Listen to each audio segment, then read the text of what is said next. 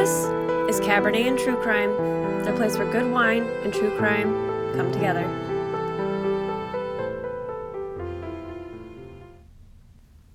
Hi, friends. It's been a while since I've been in the podcast closet. Now that serial killer Sundays, I forgot what they were called for a second. Now that serial killer Sundays have moved to the bathroom and are recorded, but it's fucking cold in here. Just thought you should know. So I feel like this should start with a story time really quick, because speaking of serial killer Sundays, I was supposed to record one yesterday. It's Monday, in case you didn't know. Things kind of got away from me this weekend, as they tend to do every now and again. So if you have ever thought about purchasing a French bulldog, like I had, they are prone to a slew of health problems, in case you were curious, the smash-faced dog. And actually, Penny, my French bulldog, has tried to die on me on 2 separate occasions. Once because she got grass stuck in her nose and forgot that she could breathe out of her mouth, and the other time because she got plastic from a toy stuck in her throat and was, panicking, as you do. But this weekend was a particularly special event for Penny. She had this massive lump on her back leg, and I didn't know what it was, and I was just going to ignore it for a while, and then the more I ignored it, the bigger it got, and I was like,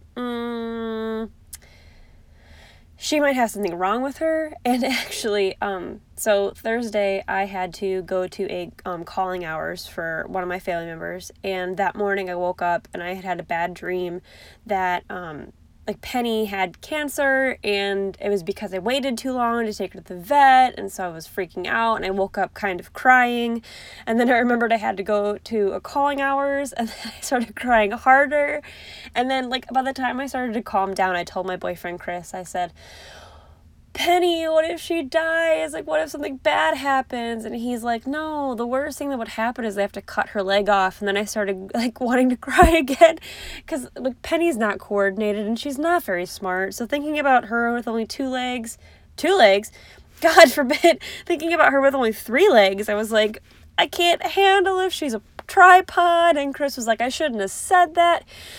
So Saturday I took her to the vet.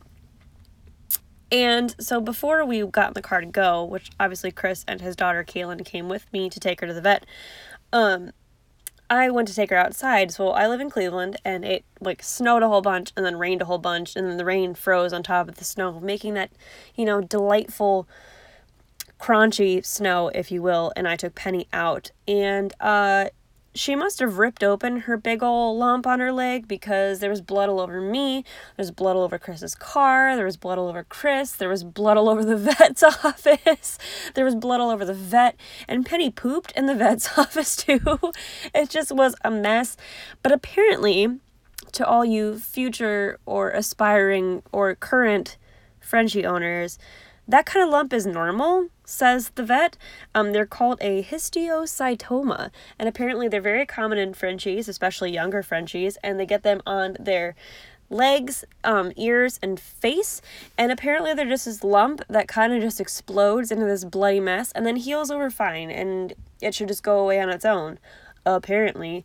Not without making my weekend very interesting, and she's okay, which, thank goodness, because I would be a mess if she wasn't, because Penny is my love and joy in this world. Secondly, I made homemade enchiladas today, so have that information. I've been drinking margaritas, which, good thing I'm not recording in, real life today, because I am allergic to pre-made margaritas. I have not figured out what it is in pre-made margaritas, because I can take tequila, squeeze my own limes, and make my own simple syrup, and I am fine. But the pre-made Jose Cuervo margaritas, which is what I am sipping on tonight, they make me break out in hives, all over my chest and back and legs and stuff. And I haven't really checked myself out. I don't really know how bad it is, but so my brother had Crohn's disease growing up. This is a really long intro, so I hope you're ready for story time. My brother had Crohn's disease when I was growing up, and I knew he could never eat dairy, but my brother still would. He would always eat, a big thing of ice cream, and I was like, why would you eat that if you know it's going to make you sick? But, That's my relationship with pre-made margaritas. I don't know. It doesn't make any sense. It's stupid. But here I am drinking them. I'm feeling good. I'm feeling fine. And I'm so fucking stoked for this podcast. Pardon my French. No, I swear. I'm not apologizing. I take back my apology.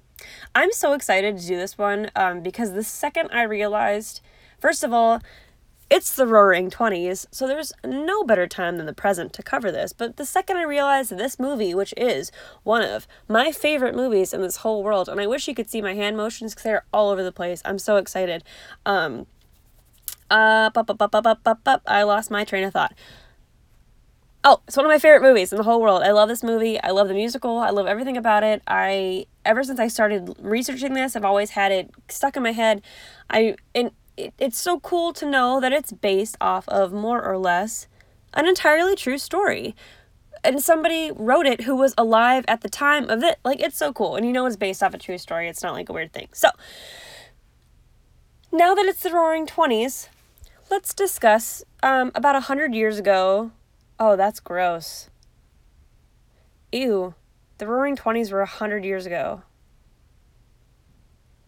Wow, let that sink in for a second while I just mind fuck myself. That's gross.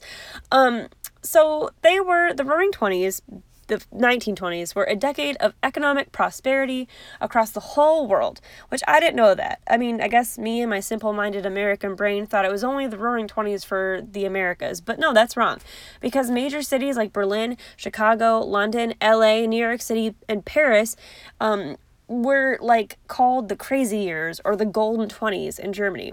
Art Deco was in, jazz and flappers were rampant, and this is known as the first wave of feminism.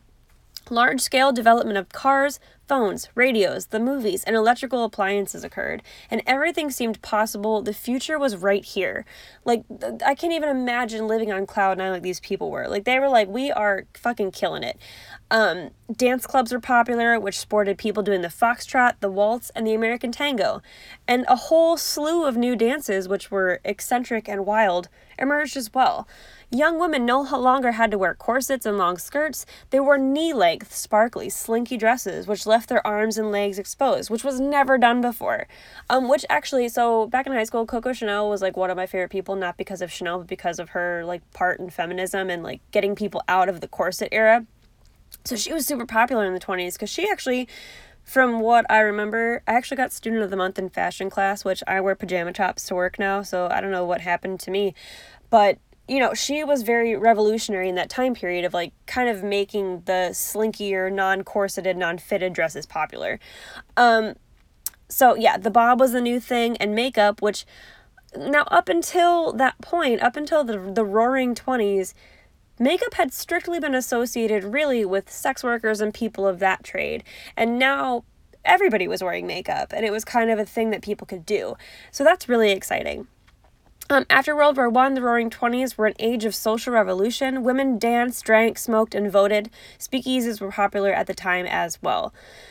So, like, that's just so cool. It's such an interesting time where people can live freely and do what they want and just live on the edge of everything, because things seemed like they could be so great and so good, and there was so much hope.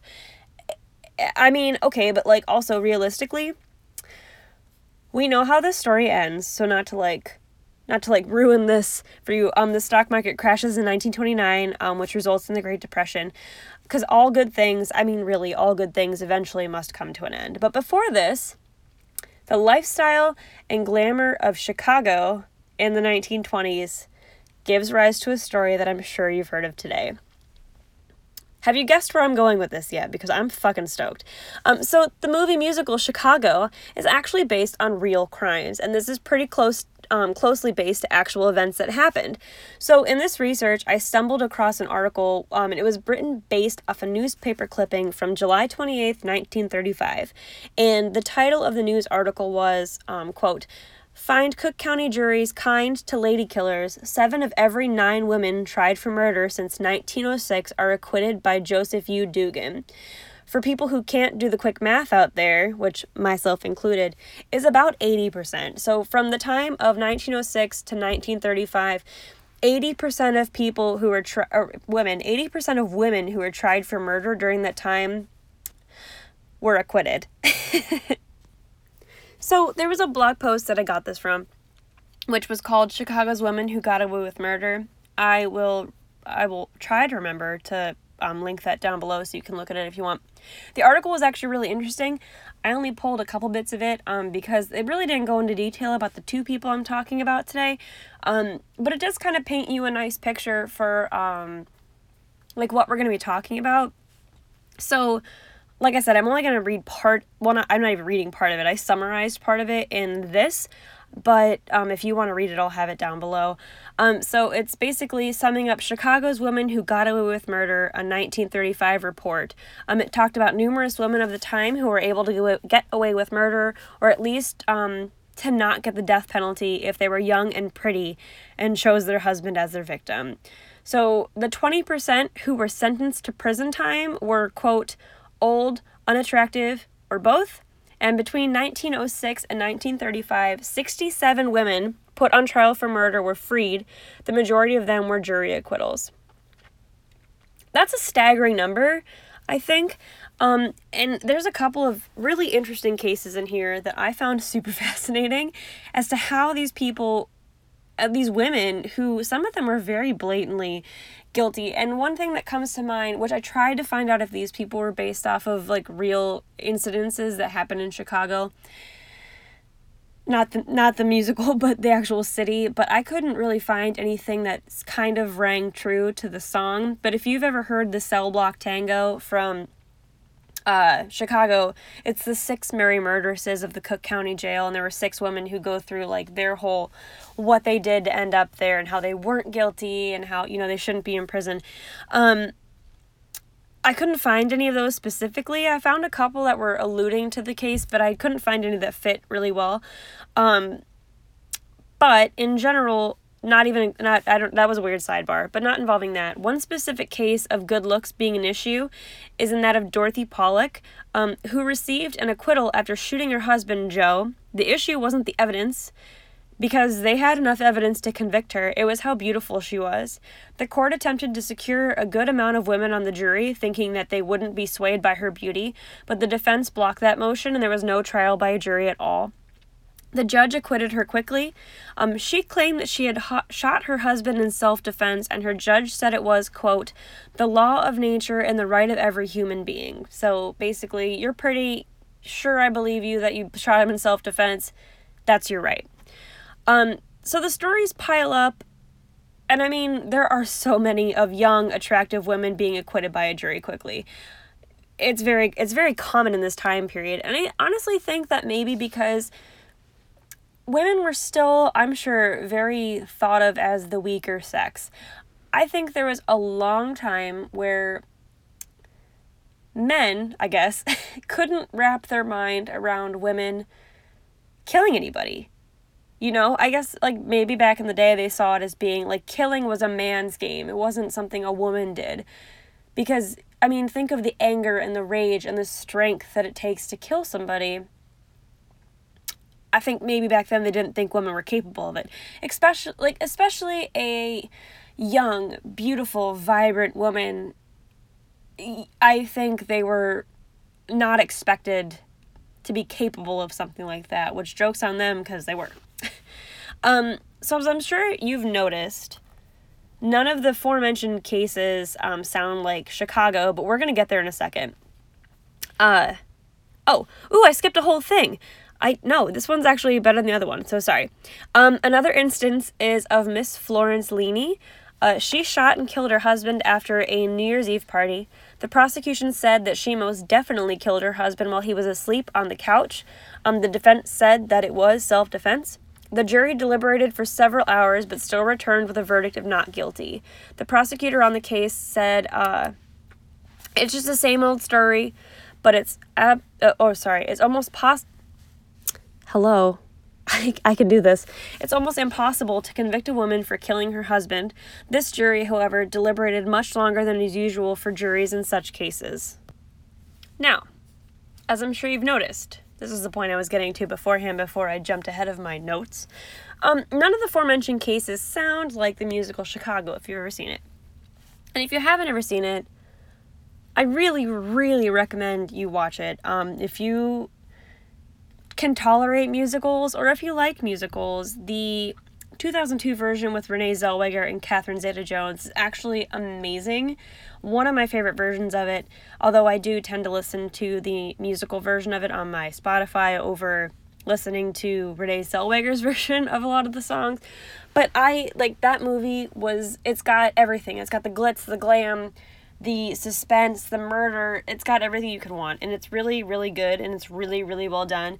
And the more I tell you, the more you're going to be like, well, I'm ruining the movie for you. I'm ruining the movie for you by telling you what this story. So if you want to watch Chicago before I ruin it for you, pause this, watch Chicago, and come back. If you want spoilers, I mean, here they are, because this is basically more or less the entire plot of the movie. So, like I said, now is the time, I'm giving you a warning, now is the time to stop listening if you want to watch Chicago, unspoilered. Although it did come out in 2002, so I mean, like, Jesus, it's been out for 18 years, you could have watched it by now.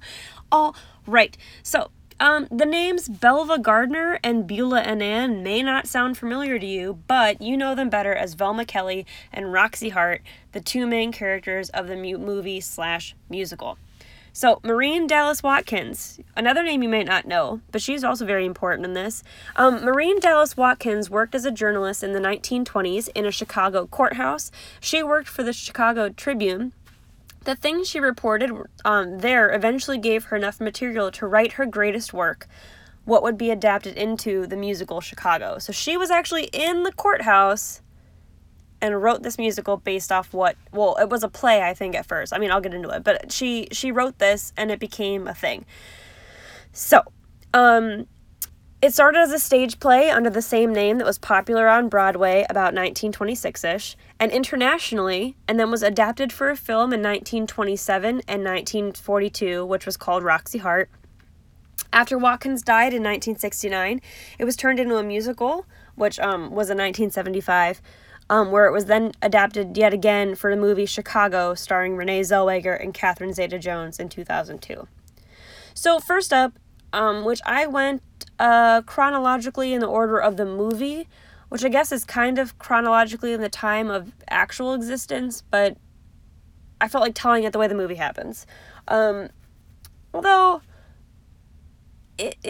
I don't, it's been a while since I've seen the movie, I will admit, but this is how I remember the movie happening.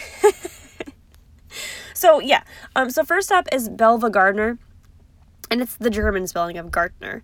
She was born as Belva Eleanor Businger on September 14th, 1884 in Litchfield, Illinois. She was a cabaret singer who performed under the name Belle Brown. She had married one time, then married a man named William Gartner in 1917. He was 20 years older than her and a wealthy industrialist, so she married him for his money, I'm presuming, or maybe she married him for love, hard to tell. 5 months after they married, Belva had the marriage annulled under the premise that she never officially divorced her first husband. She and William married a second time shortly after their first divorce was finalized, but she divorced him again. On March 11th, 1924, Belva Gardner shot and killed her lover, Walter Law. Walter was a married man who had one child. He was found in the front seat of Belva's car with a bottle of gin and a gun laying next to him. Later, they found Belva at her apartment with her blood-soaked clothes on the floor. She said she had been drunk and couldn't remember what happened. She was arrested for murder and admitted that they had been drinking and partying at jazz houses. When asked why she had a gun, she said she was scared of robbers. So if you've seen the movie Chicago, or the musical Chicago, Velma Kelly said that she and her sister were traveling around with her husband for their double act. They were cabaret dancers, I'm assuming.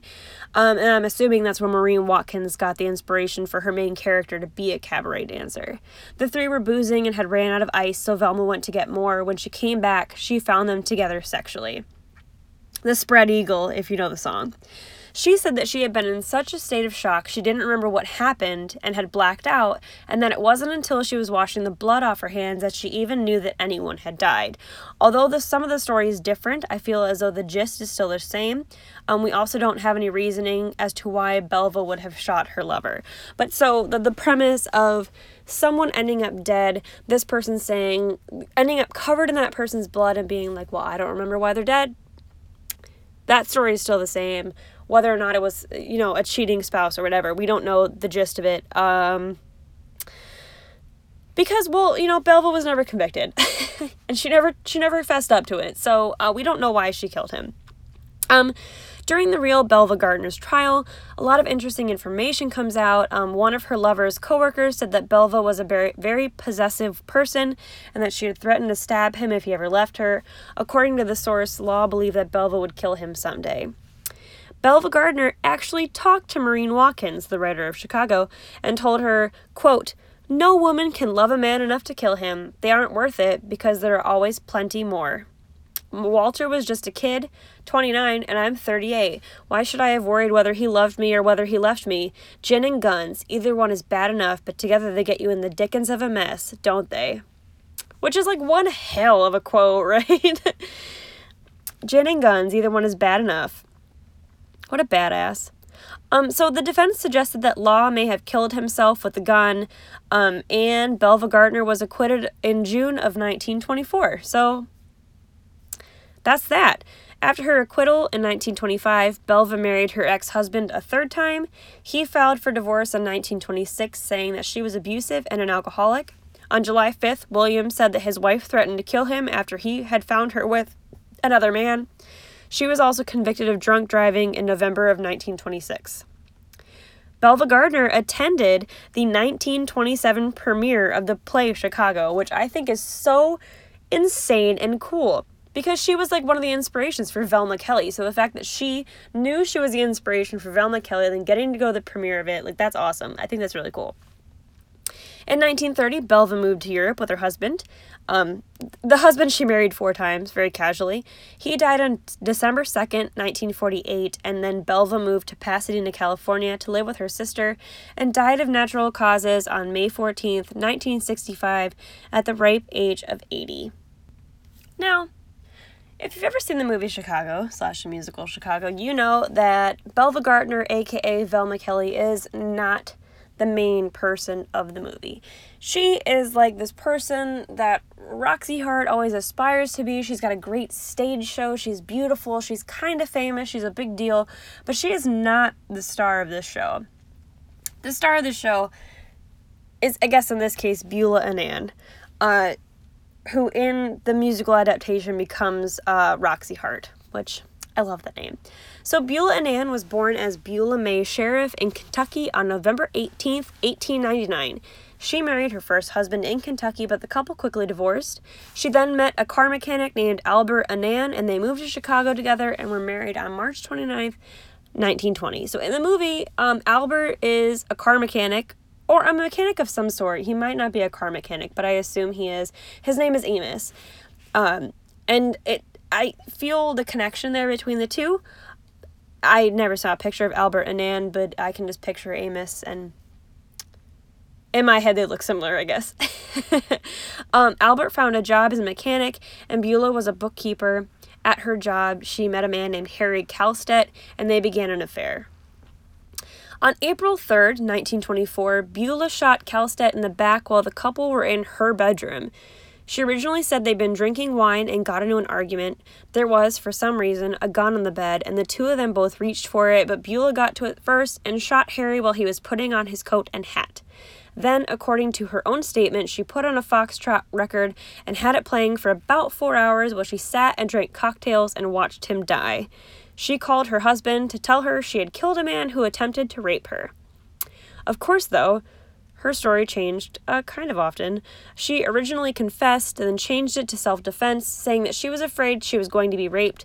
Another version of her story was that he was breaking up with her, so she shot him in anger. And then finally she settled that she told Harry she was pregnant, he was upset, and the two of them reached for the gun. So, if you know anything about Chicago, that is a whole entire song called They both reach for the gun. And the whole movie has, it's so perfect. I mean, it's not perfect, but it has everything down to them both reaching for the gun, her being a jilted lover, her being pregnant, and her playing all those cards. The movie is so good.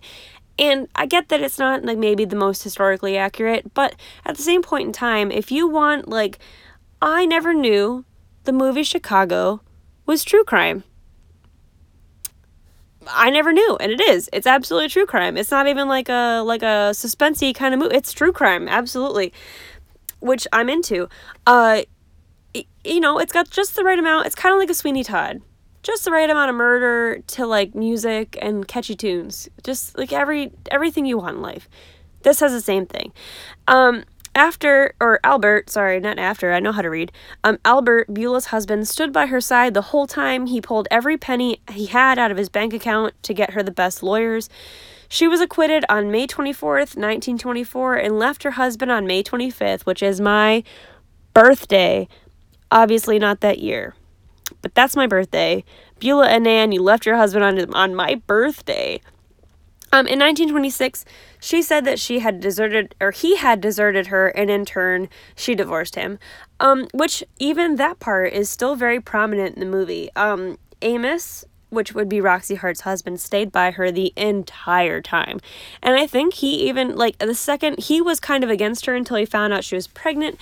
I don't know the whole details because obviously, it happened in the 1920s, almost a century ago, and it's really difficult to find the newspapers and the court proceedings from this. You can't really find the court documents on this. Believe me, I tried.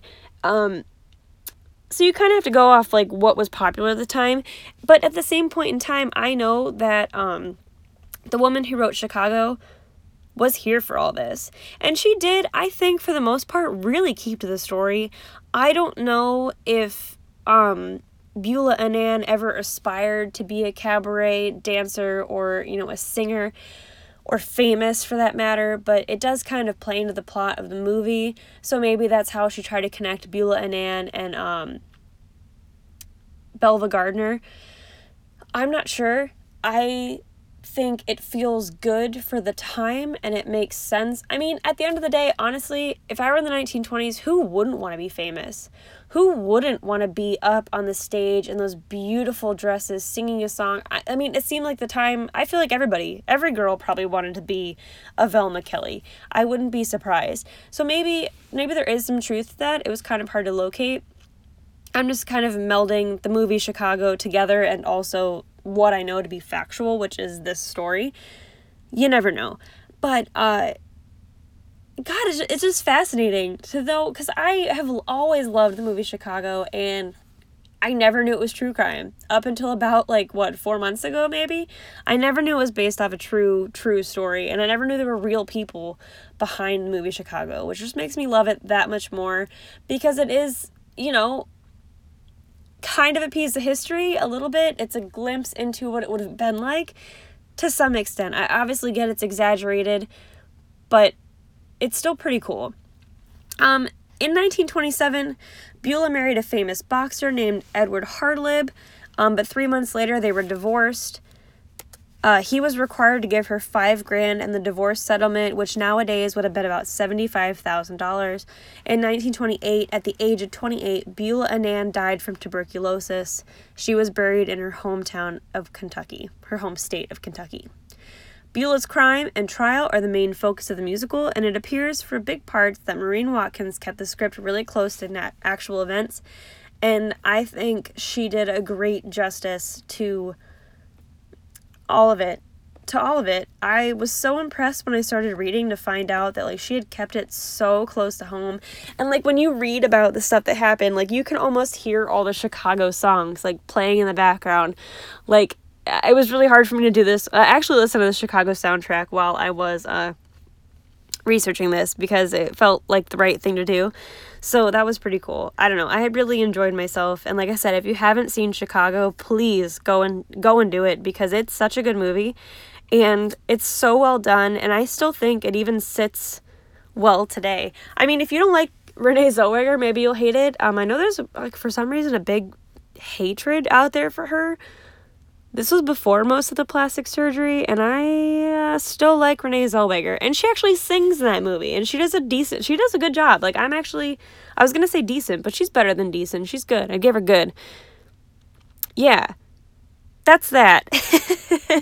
That's my story. I'm done being hyped. No, I'm not done being hyped up. I'll never be done being hyped up, but I have a date with my boyfriend to watch a movie, so I have to go. This has been Cabernet and True Crime, the place where good wine and true crime come together. If you want, I have a patron page, Patreon page, Cabernet and True Crime. There are a slew of videos on there of like extra content. I have learned how to edit videos. There are every week, as long as my dog isn't bleeding out, there is a YouTube video called Serial Killer Shorts. Soon to be renamed, I think. I don't like that name anymore, but we'll see. And also, if you don't follow me on Instagram, Cabernet and True Crime, I post something every single day. From weird crimes to Forensic Files Friday to everything you could ever want. I post something every single day.